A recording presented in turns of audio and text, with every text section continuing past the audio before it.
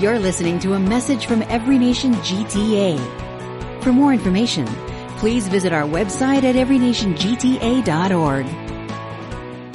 All right, well, good morning, everyone. And my name is Richard, if you don't know who I am. And it's great to be with you wherever you're watching. We might be having a watch party downtown. So hello to everyone there. Or if you're watching at home or with some other folk, it's really great to be with you. And really excited as we kick off a new sermon series. And so this past week on Wednesday was the beginning of what's called the Lenten season, or the season of Lent.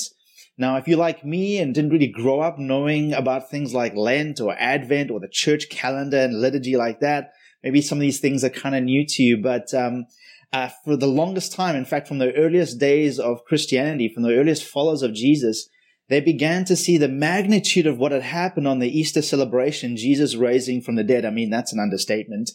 They felt that magnitude, and it felt like that called for a season of preparation leading up to that Easter celebration. And so eventually, over some time, what began to become a pattern every year was a 40-day period in commemoration of Jesus spending 40 days in the wilderness, of which we're going to be talking about today. They had this season of preparation, and we call that Lent today. And this is obviously religiously observed, but also culturally somewhat. You know, you might be in a workplace where you might hear people, I'm giving this up for Lent, chocolate, Netflix, whatever it may be. So it has some kind of lingering effect still in our culture. But this season, this Lenten season, specifically from a religious point of view, it has a tone of reflection, of repentance, in order to really return to God. And it's asking questions of where in my life, where in your life have we gotten away from God, or what posture and practices will enable us to find our way back to God. And so it's a great time, if you can observe it, it's a great time to ponder those questions, ponder those things, and wrestle through those things over the next 40-day period as we build up to that incredible Easter celebration, which we will have. And really the essence of a verse I want to put before is an Old Testament prophet called Joel. He says it like this: "Even now, declares the Lord, return to me with all your heart, with fasting and weeping and mourning." And so this series is going to embrace that kind of tone of reflection, of repentance, and returning to God. And we're going to be looking at different things to build upon that. In order for us, that's always a means to an end. It's for us to really follow Jesus more faithfully, love him more sincerely and deeply in the time and the place that he's called us. And so you can join me. This is all Lent seasons patterned after Jesus spending 40 days in the wilderness. So we're going to join Jesus today in the wilderness. And so join me in Matthew chapter 4. We're going to read the first couple of verses. They're going to provide some really good context for us. And then we're going to dive into what is classically being referred to as Jesus in the wilderness, or the temptation of Jesus. And so let's read from Matthew chapter 4, verse 1 from the ESV. It says this: "Then Jesus was led up by the Spirit into the wilderness to be tempted by the devil. And after fasting 40 days and 40 nights, he was hungry." So before we continue on, let's just talk a little bit about that. So it begins with "then," which means something's happened that now impacts what we're about to read. And what's just happened, if you read in your Bible, go back, but is a significant event in Jesus' life. It's the public baptism that he experienced, a baptism. And as he came out of the waters of baptism, the voice from his Father in heaven affirmed him, "This is my beloved Son in whom I'm well pleased." And so we see now that this, and that's loaded, right? This is now Jesus' identity has been externally affirmed. His messianic mission is now being the trajectory is being put in place for him. And so then it goes on. It says Jesus was led by the Spirit into the wilderness. Now notice it was the Spirit that led Jesus into this time of testing and trial. And I know sometimes for us, it's hard to reconcile that with the good and loving God that we know that God is. But God sometimes does lead us into times of testing. God sometimes leads us into circumstances to test, to see what's on the inside of us. Not so that he knows that. He knows what's on the inside of you and me, but that we can get to a grip with what's really going on in the inside of us. And so he leads Jesus into the wilderness. And so the wilderness sometimes is also translated as desert or isolated or desolated place. And so why? It's to be tested, to be tempted. And then it goes on to say by the devil. Now, if you're watching this live stream and perhaps you wouldn't call yourself a Christian, maybe you're curious, maybe you're skeptical. When we talk about the devil, this gives people a lot of you see, it's just a religion of make-believe. We think of things like the devil, of cartoon characters, and it's really naive to think of something like the devil. And I would argue it's, in our day and age, really naive to not think of a personal evil presence in our world. You know, the devil is referenced over 270 times in Scripture, and so clearly Scripture takes it to be a real personal force in our world. And so kind of an interesting conversation I had a few weeks back. I had a scheduled checkup with my doctor, and before I saw her, she had a new medical assistant to kind of run me through before I handed over to the doctor. And she was a kind of a semi-retired doctor, really sweet lady, kind of old school in a good way. And we got talking, and she was asking me questions about lifestyle and what do you do? And I'm a pastor. And then it was like for the next 20 minutes, she dived into topics of religion with me. It was kind of like, put all the health stuff aside, let's talk about religion, which was really refreshing for me, because usually that's the last thing people want to do when they hear I'm a pastor. It's like, an awkward kind of diversion. And she was so good. She was so honest. She said, I grew up atheist. My father was an atheist, even though he was an elder in a church, which figured that one out. She grew up atheist, but they used to say grace at dinner. And so she was kind of like relaying these kind of things. And She's a mom, put her kids through Catholic school because she wanted the morals and the goodness. And she said something profound to me. She says, when I grow up, we had this vision of secular humanism was going to really just advance and change the world. And said, I can tell you right now, secular humanism has failed us. And says, what you're doing is so critical, so important. And I said to her, I appreciate that. He said, but the challenge is when you try to divorce God from goodness, that's the problem. Everyone wants goodness. They want the morals. They want the kids to learn, turn the other cheek. They want all the good stuff of society. And I said, absolutely. But the faith that I believe says that cannot be divorced from a God of goodness. I said, that's the challenge for people like you and atheism, secular humanism, is you want all that good stuff. You want all the kingdom without the king. And she was very receptive, very open. And I just thought, and part of why she was saying secular humanism has failed is just last few years of just seeing the depravity of the human condition in our world. War, things that she had lived through as a medical person through COVID, the divisiveness that she'd seen, just the hatred she'd seen out of people, and just the evil that she'd seen in people. Honestly, her words, not mine. And so for me, I would submit to you, if you struggle with a real figure like the devil, I think it would be really naive not to think of a real personified force of evil at work in our world. And so Jesus certainly didn't think that it was a metaphor or a joke. And then lastly, in that verse, it tells us something very straightforward, is after 40 days of praying and fasting, he was hungry. And so for me, for you and I, it's just a reminder that we have this weird thing of holding two things in tension when we think about Jesus. We know now that he was 100% God, but we also know that he was 100% human. And sometimes we can come into the story we're about to go into and think, well, okay, that's Jesus. He can resist the devil. He can resist temptation. Why? Because he's God. Now, that's true. He is God, but it tells us in other parts of Scripture that when he was on this earth, he gave up a lot of the privilege that he had as God. In other words, he lived as a human being like you and I, was subject to the limitations of his humanness like you and I. And so as we go into the story, he is wrestling with temptation like you and I. The difference is that he doesn't yield and submit to it. And so let's go in. And before we go in as well, there's a couple of things going on here. There's a couple of layers, deep layers, strong layers going on here. The first layer is obviously how to handle temptation. Jesus is going to give us a masterclass of how to handle temptation. And that's where we're going to spend the bulk of our time. But there's another very significant part here, and we might not pick up on it because we're not coming from a Jewish background. But Jesus and his experience in the wilderness is very much an allusion to Israel and their experience in their wilderness. And I want to read a scripture from Deuteronomy 8:2 that sets the scene. This is Moses reminding the people after they've come out of their time in the wilderness. And he says, or just before they're about to go into their promised land, he says, "You shall remember the whole way that the Lord your God has led you these 40 years in the wilderness." that he might humble you, testing you to know what was in your heart, whether you would keep his commandments or not. So see, we again, sometimes testing can be a loving thing, a good thing to know what's in our hearts. And so like Israel of old, Jesus is also being called by God to live a life of humble obedience. He's been called to fulfill his role in this messianic movement, like the people of Israel were called to play a part in. And this call, like the Israel of old, is now going to be put to the test in the wilderness.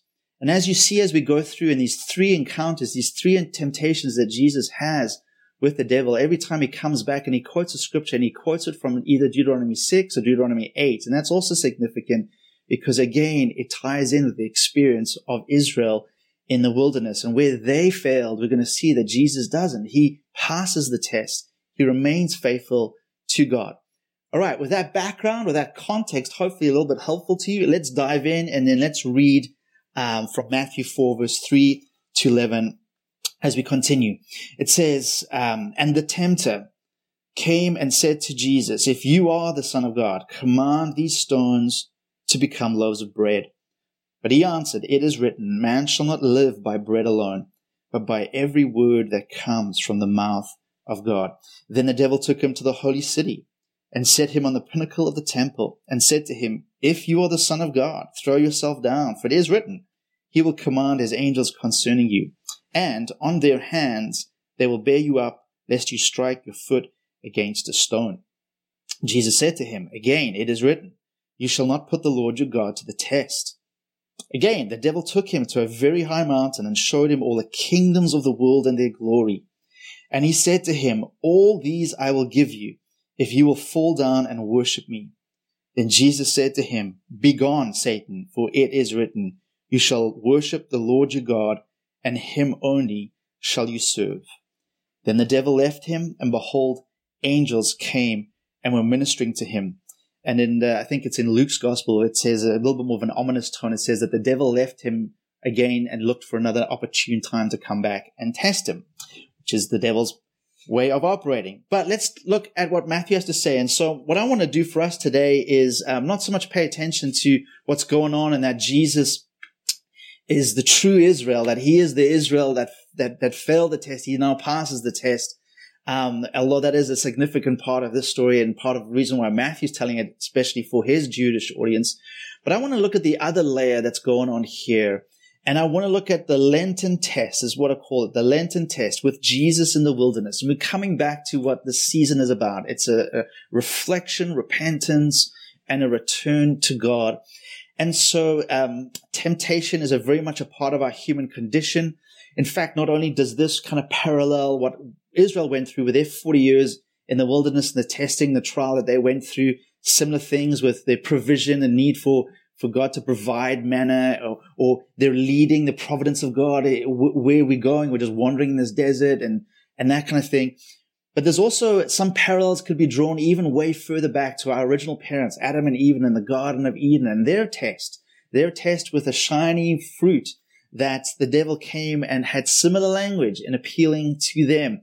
And what he does and does best when he does in your life is he appeals to kind of primal impulses and needs within us, legitimate needs as well within us, needs of survival, security, and comfort, of power, of feeling that we're in control of our lives, of seeing to be successful and significant to the people around us. And so just by looking at Jesus' encounter with temptation here in the wilderness, a couple of things I want to look at, just the nature of temptation is obviously strongest when we're vulnerable, right? It says Jesus was hungry after 40 days and 40 nights of fasting. I don't know if you've heard of the acronym HALT, but hungry, angry, lonely, tired. If you look back, maybe you don't have to go too far. Maybe it was last night, or if you look back in the last week, and usually those are the moments where we're most vulnerable. We're most vulnerable to temptation. We're most vulnerable to act out in ways that are not Christ-like. It's usually a combination of those. And so certainly for Jesus, besides maybe the angry, he's hungry. He's been alone. And certainly prayer weariness has set it into him physically. And so it's just like the devil to prey on our most weak time, right? To come in. And so just right there, when you're getting hungry, angry, when you're alone or lonely or tired, there should be warning signs to, hey, maybe you need to get out of that environment. The second thing is the nature of temptation is deception. If you go back to the Garden of Eden, one of his first things that he comes to them, it says, did God really say? Just putting a little bit of doubt in your mind. Did God really say? What does he say to Jesus? If you're the Son of God. If you're the Son of God. Jesus just had this amazing baptismal experience coming out of the water. I mean, angels are singing, literally. It's one of those mountaintop experiences. And then very quickly now, that's being tested. And so the deception of the devil is to take things that appear very true and just slightly shade them. It's a seduction, if you will. It's the appeal to make sin look appealing, attractive, and even desirable, right? And he does that very well, especially in our vulnerable states. And so there's three tests. I think a lot's going on in these. These are not like compartmental. So even though I'm going to go through three things, I think there's a mixture of an appeal to Jesus to prove his messianic powers. What's he going to do with the position of power that he's in? How is he going to leverage that? There's a lot going on here. But in terms of identifying with us and our humanity, the first test is the test of provision. Will you turn these stones into bread? And it's the basic level of temptation, but a strong level of temptation. It's appealing to our need for security and comfort, or even survival. Right? Here's a physical need. You're hungry. Surely you're hungry, and you have the power to turn these rocks into bread to meet that need. And so it's the subtle temptation to fulfill legitimate needs like hunger through illegitimate ways.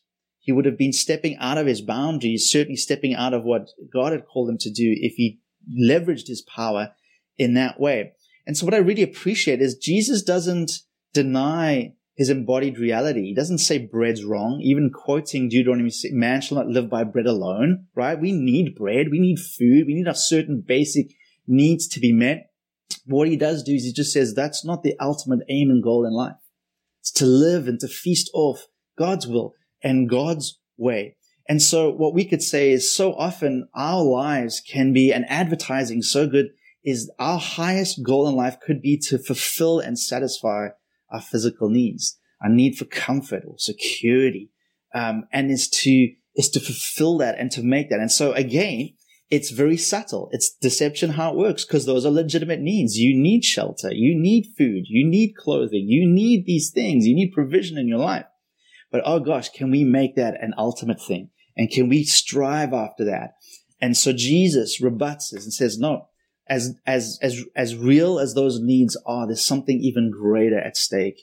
And man shall not live by bread alone, but by every word from the mouth of God.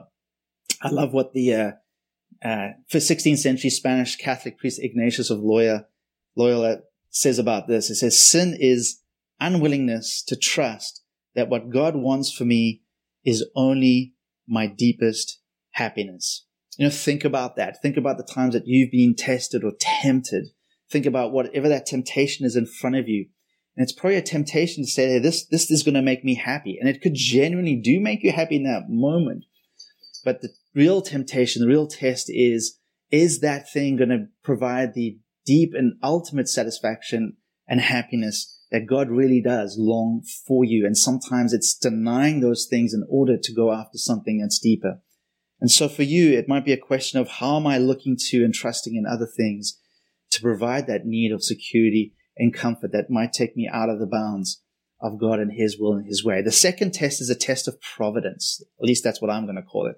Throw yourself down, Jesus. Do something spectacular. If you're the Son of God, we've heard that you're the Son of God. We've heard everything that comes with that. We know the messianic expectation, the power, and the position that comes with that. So if you're that, throw yourself down. Gather a crowd. Do something spectacular with your life.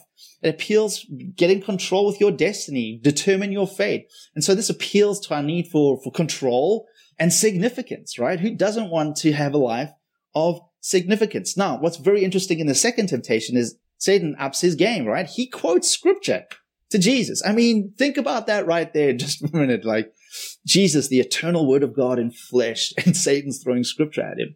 And he quotes Psalm 91, if you're not familiar. Psalm 91, it's a very popular scripture for a lot of Christians. And perhaps you've seen this t-shirt, this meme, but I think maybe the devil subscribes to this kind of theology. I can do all things through a verse taken out of context. Have you heard that before? You can do all things through a verse taken out of context. And so he quotes scripture, but he does it poorly. He misapplies it. He takes it out of its context and he makes it mean and manipulates it to mean something else, trying to trap Jesus, So, for Christians watching, just don't be like Satan, right? Like, don't just take a verse. No, it's context. Sometimes we're well-meaning and we'll just pick cherry these verses and try to manipulate them to mean something. Because again, we want to control it, right? We want to control. And so we want to put God in a place where he's got to prove himself, the God card. Okay, throw yourself down. God said he's going to protect you. And so God has to. Right? It's his word, right? So Jesus says, but it's also written, don't put God to the test. Don't test God. And so Jesus correctly rebuts scripture with scripture. And so that's just a really great example, a masterclass again of what Jesus is teaching us about how to handle and rebut the deception and lies of the devil. And so the test of providence, in other words, providence, it means divine care and control, the destiny of your life. Who's in control of that? Satan's like, hey, you're the man. Take control. Throw yourself down. That's spectacular. That'll gather a crowd. That'll usher in you want to get a kingdom going here. And so for you and I, again, who's in control of my life and my future, right? And we can quickly, the right answer is God. But existentially, are we living that way? Do we genuinely put our faith and our trust in God and his path for our lives? This past Sunday, if you missed it, I really encourage you to go back and watch it. But we had a guest speaker, a Ukrainian pastor, Pastor Pavlo, and his family. And their path is to go back to Ukraine, where it's a war-torn country, still in the height of war, a danger zone. But he believes in the providence of God. God's controlling and directing his life, and he's obeying. And so in some ways, the safest place his family could be is in the center of God's will. And so this is the test for us. If it's not just on the level of provision, our basic needs, it's the level of providence now. Who's determining the fate of my life? Am I going to try and manipulate God to control my own life? Or am I going to allow God and submit to his way and allow him to control my life and to have significance through him and not trying to build up my own significance? More of a contemporary author, Neil T. Anderson, talks about the essence of temptation is the invitation to live independently of God. And so taking Ignatius, it's the temptation to not think that God's ultimate happiness is his goal for me. God really wants to make my life a misery. Like God really doesn't want me to have fun in life, that he's committed to my ultimate happiness. And then this quote builds upon that, is the essence of temptation is to live independent of God, is to maybe have God be a big cheerleader of your life, kind of support your goals, your dreams, have his blessing upon what you're doing. But that's really just living independently of God. That's you wanting to remain in control and just throwing nice Christianese to make it sound appealing, maybe to satisfy your conscience. But the reality is it's to come to a place of utter dependence, like Jesus, the Son of God, showing his utter dependence upon God, his Father. And so where might you and I be putting God to the test and maybe manipulating scripture for our own purposes, for our own sense of control? And then the third test is a test of power. And so there you go. Provision, providence, power. You're welcome. 3 P's. And Satan says, look, he shows him, takes him on the high mountain, and he says, here are all the kingdoms. And the verse says, it shows all the kingdoms of the earth and their glory, right? Now, isn't it interesting? It shows all the kingdoms of the earth and their glory, but it doesn't show their sin and their failures, right? Because he wants to not show that part of all the kingdoms of the earth. And so this appeals to our need for glory, our need for success. And this is a big part, particularly in our Western culture, that we live with today. And success could be however it is measured by the tribe that you're with or the group that you identify with. I know for younger people, there's a big appeal to have platform on social media. If it's TikTok or YouTube.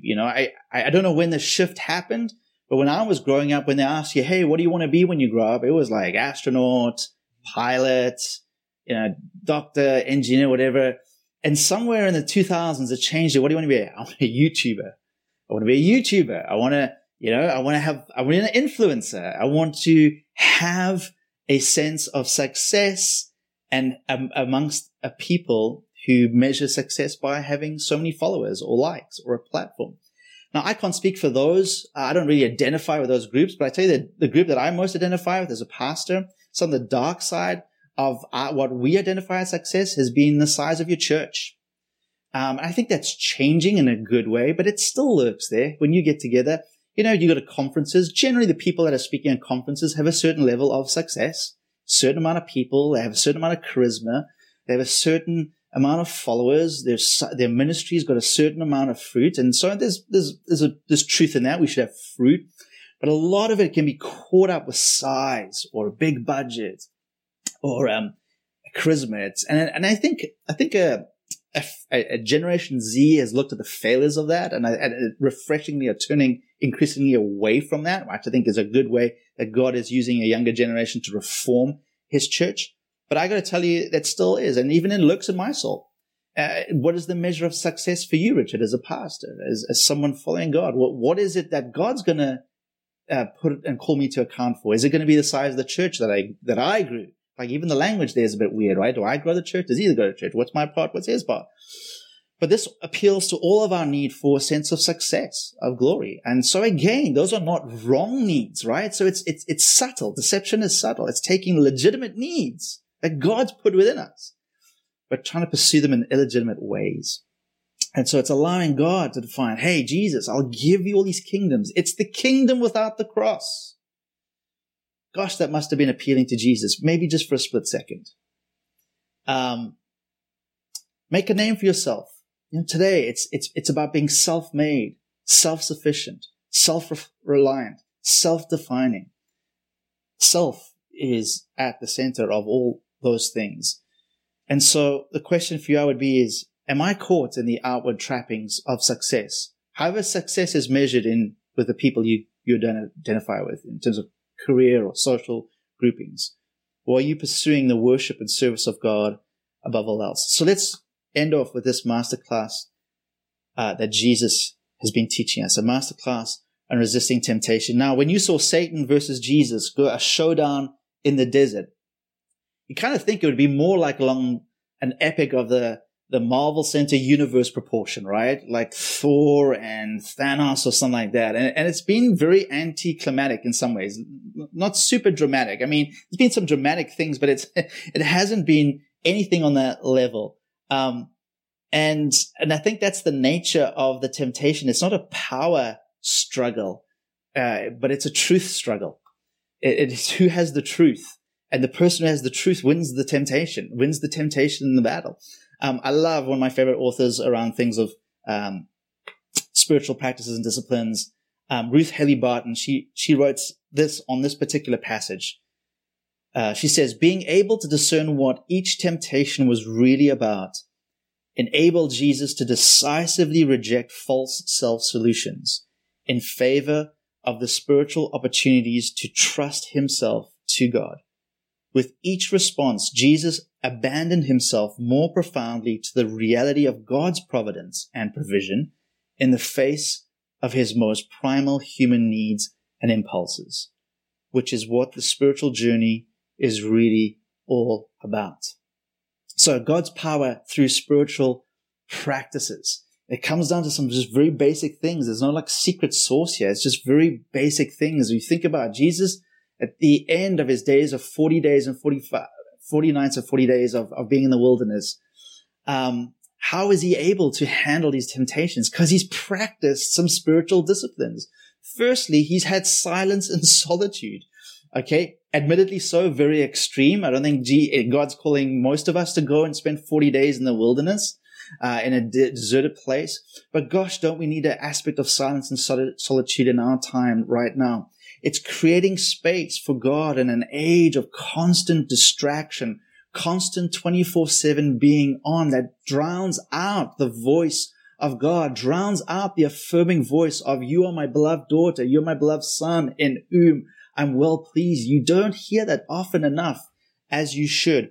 Henry Nouwen spoke a lot about these kind of things in his book called The Way of the Heart. He says, solitude is not a private therapeutic place. It's not like a day at the spa, right? Rather, it is the place of conversion, the place where the old self dies, the new self is born, the place where the emergence of the new man and the new woman occurs. Solitude is the furnace of transformation. Without solitude, we remain victims of our society and continue to be entangled in the illusions of the false self. Solitude is the place of the great struggle and the great encounter, the struggle against the compulsions of the false self and the encounter with the loving God who offers himself as the substance of the new self. And so I don't know what silence and solitude is going to look like in your life. Maybe it's just getting that 15 minutes before the kids are awake in the morning. Maybe it's turning the phone off for a 24-hour period. Maybe it's disengaging and not watching TV for a week, whatever it is, but it's carving out, creating space in our lives in order to hear the voice of our Father. What are the other disciplines that Jesus took practice in? He's been praying and fasting for 40 days. When we pray and fast, it deepens our longing for an intimacy with God.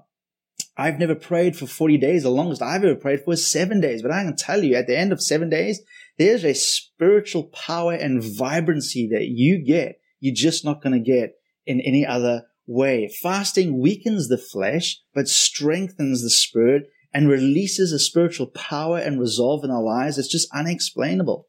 And so at the end of this, he might be weak in his flesh, but I think Jesus is incredibly strong and resilient.